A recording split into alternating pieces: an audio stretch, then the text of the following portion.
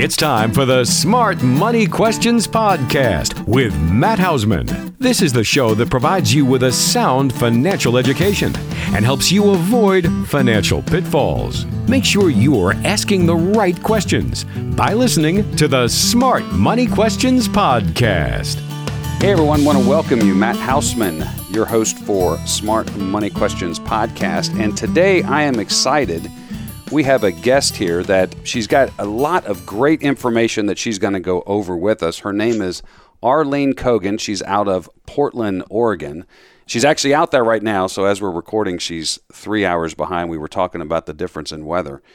And she is a philanthropic leadership consultant. And what we're going to talk about today, and she's going to educate us, is how we can do and incorporate thoughtful giving into our overall financial plan. So with that, I want to go ahead and welcome in Arlene. How are you today? Matt, I am great, and it's a pleasure to be one of the few who get to be interviewed for your awesome podcast. Well, thank you. Hopefully I can actually be a good interviewer today. But what I'd like for when we think about thoughtful giving and what you do as a philanthropic consultant is help us understand, first of all, where you came from and how you got to where you are today. I'd be delighted to share that with you, Matt. I am classically trained as a certified financial planner, and I began on Wall Street working for all the large major institutions. And I helped people make money hand over fist and preserve their money. And I had a blast doing it. I mean, we're talking about the 80s on Wall Street. Oh, wow. But then a few things happened. One, I was a woman on Wall Street and unfortunately experienced the glass ceiling, sexual harassment, and wage discrimination, and had two daughters. And having two daughters kind of made me bring things into focus and say, I don't want my girls to deal with this type of situation. So what can I do differently? And my husband and I moved from the East Coast to Portland, where we are now. One, cost of living. Two, quality of life. Three, lifestyle. And I stayed home with my daughters for a few years and then saw a career coach because, gosh darn, I wasn't going to go into that banking and financial services again, even though I love the industry and really helped a lot of people in the trust and investment world. Matt, when I saw this career coach, everything came up, philanthropy and benevolence. And I looked at her and I said, how do you make money at that? You know, after Wall Street, everything I knew about nonprofit, which I'm not sure if you have these same conceptions in your mind, was you are passionate about what you do, but they don't pay you anything. So it took me 5 years to find a position with the Oregon Community Foundation. And Wow, the Oregon 5 years. Community Foundation happens to be the 9th largest community foundation in the country. So during that time, I really got to see the giving side of things. And I found that people didn't know how to give and advisors didn't know how to educate them to give. So after 9 years of having a dream job, I decided to go out on my own and help people and educate people. And I wrote a book, Give to Live, Make a Charitable Gift You Never Imagined. Which, by the way, I have read, and it's really good because you incorporate stories into that, but you also talk about the various strategies on how to do exactly what you said, give something you never thought you could give. Yeah, it was really a combination of my family's story of giving and just breaking giving down into manageable pieces.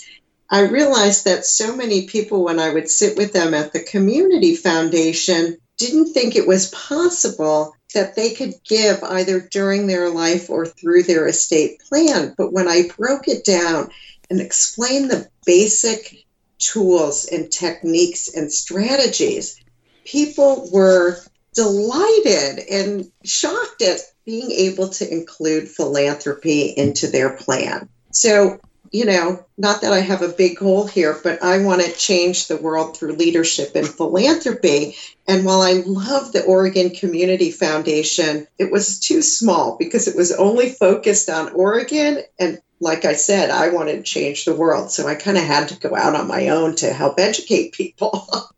Well, I think a lot of times what people, when they think about giving or philanthropy or the big, nonprofit organizations, many times they might not think that they can incorporate that into what their retirement is going to look like. Many times when I speak to people and we're doing planning, or they might be 2 or 3 years away from retirement, the idea is their biggest fear is running out of money. So, obviously that's going to be, they want to get past that hurdle, but then how can they then look at the idea of going ahead and giving while they're still living instead of after they're gone? Yeah, so giving while you're living. And this is one of the things I like to teach advisors. And you're not like this, but too many advisors just focus on the financial and tax aspect of planning. And I like to look at planning a little bit more holistic, where you have the personal side, taking care of yourself, your family, finding joy in life. You have that financial side in terms of reducing taxes, eliminating taxes, finding and growing your money. And then you have your legacy side. What are the values and life lessons and stories are you passing on to the next generation? And when you look at that holistically, incorporating philanthropy into your life actually provides real joy. And there's real hard science out there. Do you mind if I share a few stories with you? No, I'm hoping you share the one that we spoke about earlier, because I found that very fascinating. Yeah.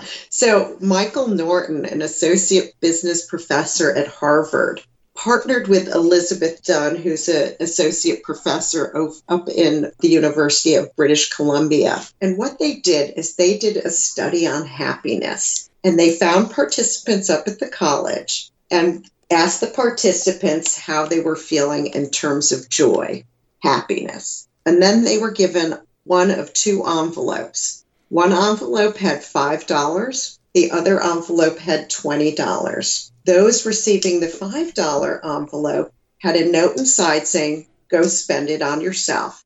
And the ones with $20 were told to spend the money on other people. Well, at the end of the day, they called all the participants and asked, "How are you feeling?"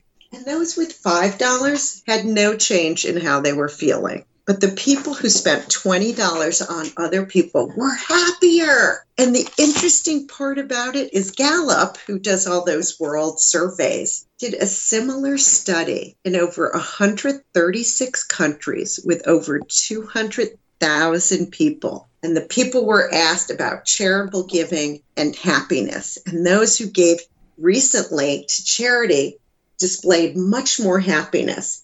So Michael Norton, who has a fabulous TED Talk on how to buy happiness, came up with a great saying. If you think money can't buy you happiness, you're not spending it right. Stop spending it on yourself and spend it on other people instead. Yeah, and I saw that one. We'll make sure to have a link on the podcast page for that. That was I think it was only like 10 or 11 minutes, the one I saw, and it was really cool. And he, the interesting thing that he spoke about there, to your point, they took, and it wasn't just individuals they work with, but then they started working with teams of people in the same scenario. And one of the things I thought was so interesting in that talk is he talked about the return on investment. So we can actually talk about right now how much giving can make us feel better. But then he actually went and, okay, let's put some numbers to this. And the teams that, and some of these were sales teams, it was also athletic teams. The return on investment was actually negative when they spent the money only on themselves, compared to, in the other situation, they had to spend the money on one of their team members. And those went up 5 times. The return was, if I remember right, it was like €15, And if they spend it on themselves, they only saw €4.5. On the ones that spent it on other team members, it was 15 to 78 euros. So not only are we feeling better, but in that case, we're actually seeing a huge return in overall production. Yeah, it's remarkable. It's really remarkable how generosity of spirit and focusing on others helps us in so many areas in our life. Absolutely. And so when you talk about the different areas of planning and we talk about legacy, help us understand what are the strategies that someone would want to consider in being able to give while they're living? So being able to give while you're living, some basic strategies of using, cash, marketable securities, you can donate real estate. But when you look at it personally, what's in it for you? We all might not be able to afford those large gifts during our lifetime, but there's some great strategies called charitable trusts and charitable gift annuities that allow you to make a gift during your life that has the following advantages. Let's say you have a piece of real estate, a second home, and you donate that second home. First, you'll get an immediate income tax reduction. You defer any capital gains that you have. You can get an income stream based on your life expectancy, and ultimately the remainder will go to charity. So that is like the trifecta win. It helps you personally, financially, and helps the charity near and dear to your heart. And so in a situation like that, how is the money getting to the charity while they're still living? Are they also dispersing funds to them while you're living, and is that the tax credit? No, that's actually the charity gets the gift at the end. Gotcha. But you're getting that joy. Otherwise, we're talking about, gifting stocks and bonds and property directly to a charity. I always recommend people speak with their advisor to ensure they're doing it in a financially sound way. That's the last chapter in my book, How to Find and Work with an Advisor Who is Thoughtful and Wants to Include Charity. So one of the things that you spoke about in your book, and I speak to clients about this, but I'm going to actually ask you to go a little more into detail, because like you do in the book, is we talk so much about beneficiary designations and help everyone understand there are some really good advantages in having a charity mentioned on qualified retirement account type money, IRA, 401k type money, and explain how that works compared to, let's say, if their child is going to inherit that IRA. Yeah.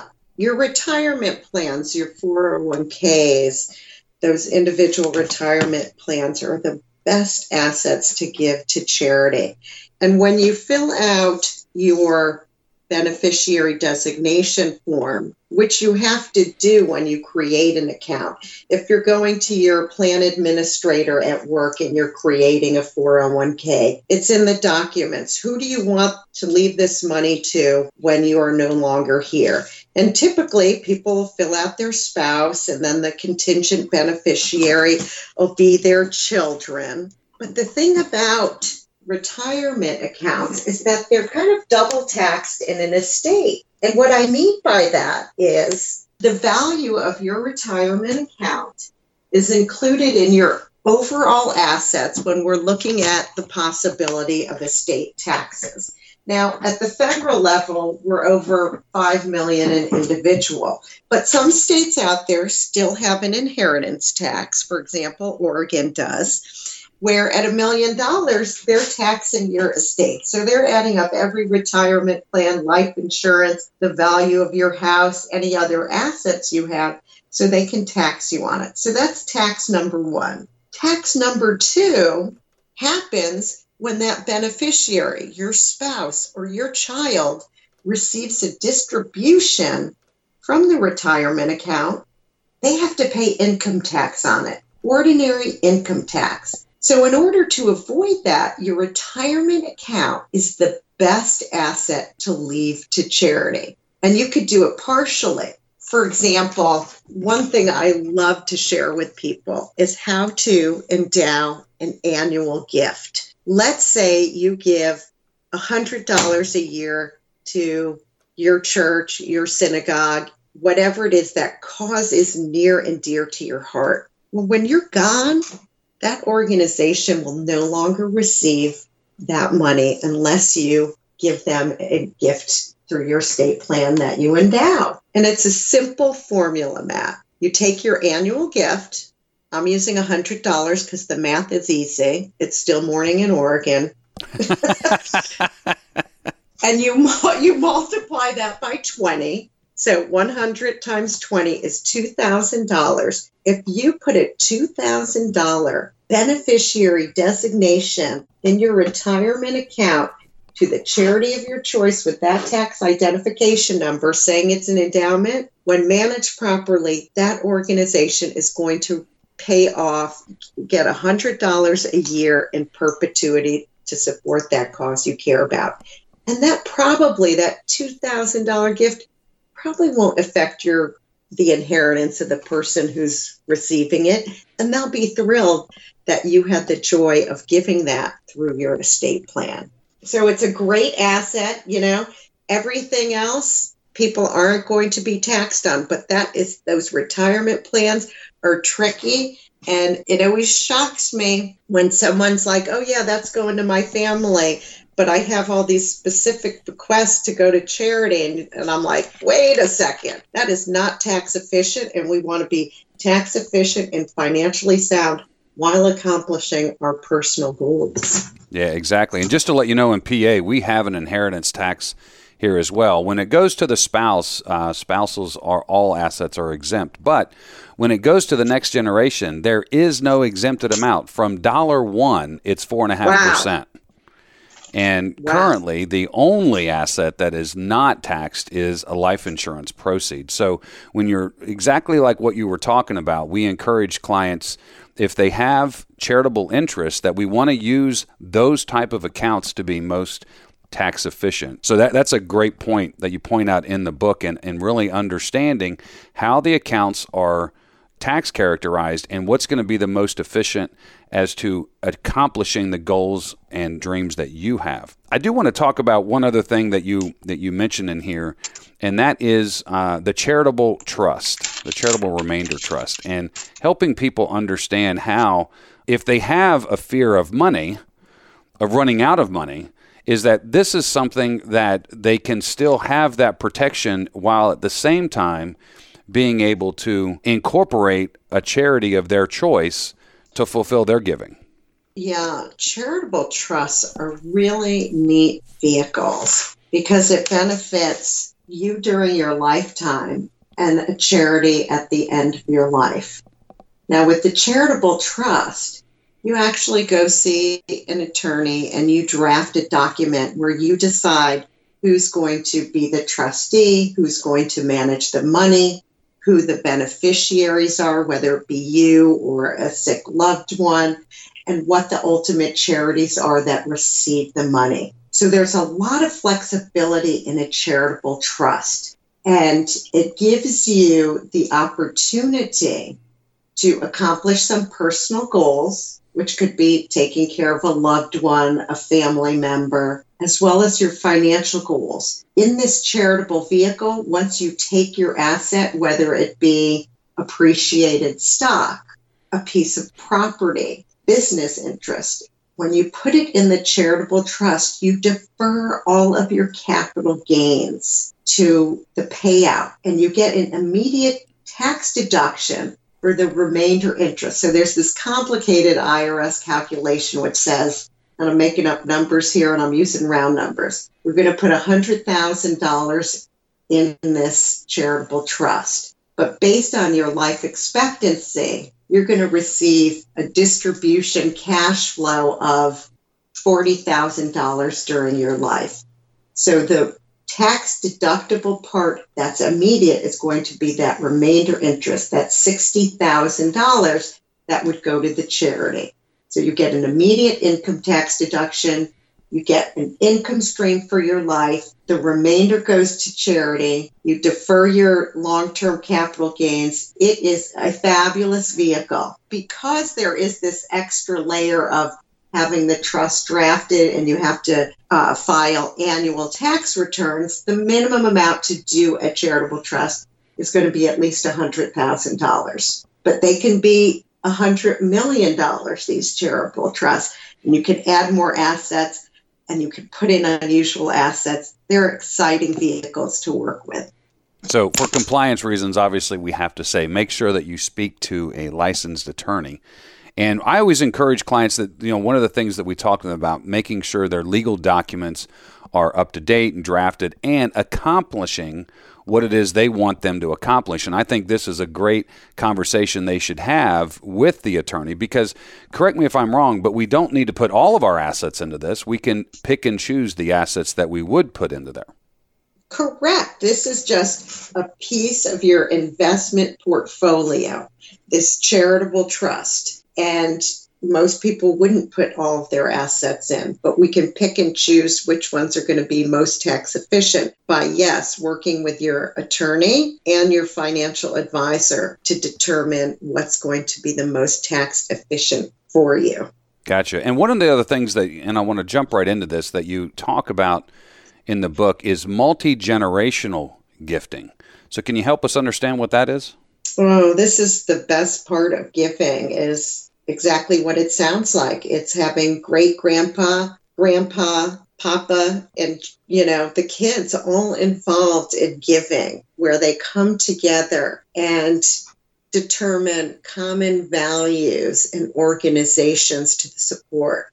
These are things that we can do that the Rockefellers have done for years. And a great tool to do that in is a donor advised fund. It's a mini private foundation. And I worked at a community foundation. I'm a big proponent of community foundations.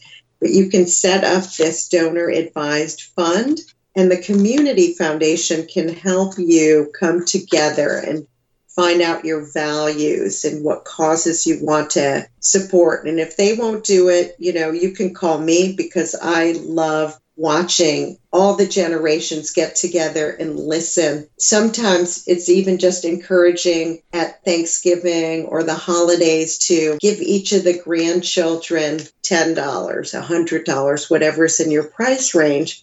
What organization do you want to support? You ask them at Thanksgiving, and then around the holidays, they come back with a brochure or a print off from the website, and they get to present why that organization is important. And it starts to have those intergenerational conversations and joy shared amongst all the generations. It's so beautiful. I mean, when my mother passed away, we created a donor advised fund with part of the inheritance. And every year, my girls, my husband, and I would get together and we decide where we want to give and how to give. And I tell you, my kids teach me a lot every year. I'm learning something from them on how to give and where to give. Brings us closer together. It's magnificent. I want to make sure our listeners understand this. Is you spoke about the Rockefellers have been doing this, but we don't have to be as wealthy as the Rockefellers to set this type of giving and incorporating all of the family members into that, correct? Correct. I mean, you could create donor advised funds with $5,000 and it goes up from there. So it's real attainable for not only multimillionaires, but people who are mass affluent or of modest means. You can do this. Yeah, I think that's, one of the things that we did with our kids when they were young is during the holidays, we would go out and we supported Toys for Tots. And we would go out but we would encourage them. It was kind of like a 401k match, right? Whatever you're going to go out and spend your own money on, we would tell them, and whatever toy you're going to buy, we're going to double that. And then that way when we go and we can give these toys away, so they got involved in using their own funds and then experiencing the benefit of giving. And then we were able to show them there's other incentives as well that you end up receiving when you give, which goes back to what Michael was talking about in the study that they did. By the way, I don't remember in the TED Talk, how long did that study take? Was that over a couple-year period of time? I don't know. Because the reason I ask is because, even if it was a shorter period of time or a longer period of time, I really think this is universal. It's been around forever, and it's going to be around indefinite. There's hard science about it. Dr. George Mall, who's a neuroscientist with the Dior Institute in Rio de Janeiro, he actually did MRI, magnetic resonant imaging scans of the brain to see which aspect of the brain is activated when people give money away. And what he found out, that the prefrontal cortex is stimulated, and the importance of that is that the prefrontal cortex is also stimulated when you have good food and great sex. So in other words, what she's saying is if you give, you will have great sex as well. No, it's the same part of your brain that's activated, but we all know what great sex is. Great. Oh, that's classic. Well, and that's what I mean. So even though that study might have only been over a short period of time, this is clearly, it's part of our DNA.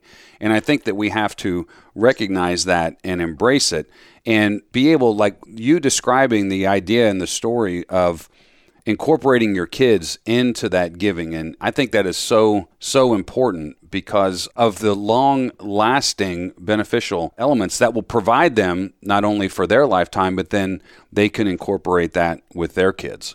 Exactly. It's beautiful to watch. It really brings families closer together. You have to listen more, and you get to hear other people's perspective of what's important. And sometimes they shift your perspective. And actually, with regards to that, at the end of the various chapters you have in the book, you have something there called the personal reflection. And help us understand, because I think that's extremely important when you're going through really many exercises that we need to be doing, but especially with this. Help us understand how that benefits after each chapter, that the different stories and strategies that you're talking about.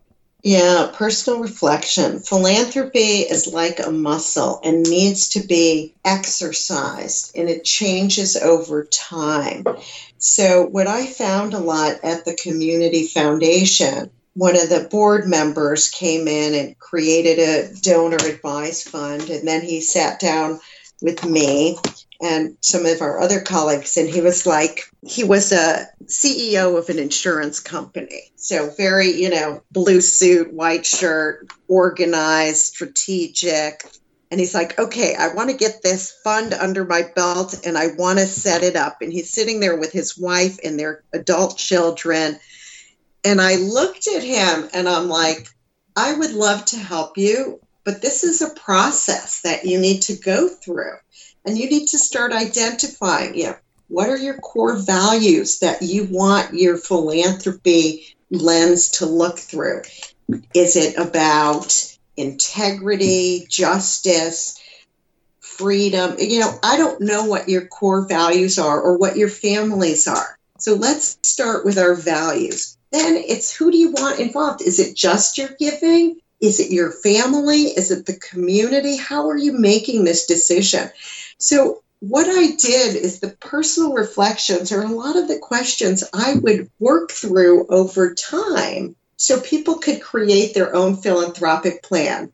And when I sat there with the board member, the meeting ended in like 10 minutes because I basically said, you're just beginning, and this is going to be a process that evolves over time. And I think he was a little frustrated because he was so ready to get the job done. But what we learn in philanthropy is getting the job done. You're going to get one job done, and then you're going to see another need or a different focus, and it's going to change over time. And my intent with the personal reflections are for people to start organizing their own thoughts and desires around philanthropy so they can begin their personal philanthropic plan. Yeah, and one of the things that I always talk to clients about is the idea of the purpose of our money. All of our money doesn't have the same purpose, so we don't invest it the same way. And that reflection is how you can come up with the purpose. And as you're talking about it, and it can expand and really make sure that you're going down the whole path to make sure that whatever it is that you're really wanting to accomplish, what's the true purpose for that money, is able to be accomplished. And as you said in the book, to be able to give something that you never thought you could give. Yes, and everyone could do it. It's just a matter of being thoughtful, taking the time to include it and focus on it. Exactly. Well, I think that's a perfect segue into thanking you for being here today. Everyone, I want to let you know her book, Give to Live, is actually on Amazon. We're going to make sure to have a link on our podcast page here. Arlene, what's the best way for people to get more information that you're always putting out there regarding this? Yeah, if you go to my website, arlenecogan.com, you can sign up to get occasional information. I have nothing that comes out daily or weekly, but it will highlight, for example, your podcast to come out, but it will also, you can get things like those personal reflections, a link to my book, or see how you might want me to come speak to your group to educate them on how to make a charitable gift they never imagined. So speaking of that, I was talking to her earlier, and she was talking. I was like, "How much are you traveling?" And you do travel quite extensively to get this message out, correct? Absolutely. She was just in Ohio last month, and I'm going to Florida later this month, and love to travel. I'm going to New York this month and Miami, Florida next month. Sorry about that. Oh, well, good. Well, listen, Arlene, I am so glad that you joined us here today and helped us understand how important philanthropy is and how we can incorporate it into our financial plan. Doesn't matter, as you said, from modest means all the way to the wealthy, anywhere in between, we can do that. So I want to thank you again, everyone. Matt Hausman, again, I appreciate you guys listening. Hopefully this has been valuable to you. If you have a question, scenario, or something you would like for us to address, please do that at info@smartmoneyquestions.com, or you can simply go to smartmoneyquestions.com. There's a form there and fill it out. If you'd like to schedule an opportunity to talk about this subject or anything else, feel free to go to speakwithmatt.com, and that has my online calendar, and we can schedule a time to do that. So thanks again, everyone. Arlene, thank you so much for being here. Matt, it has been a pleasure. Thank you, everyone out there. May your giving be joyous. Great. Thanks, everyone. We'll talk to you soon. Have a good one.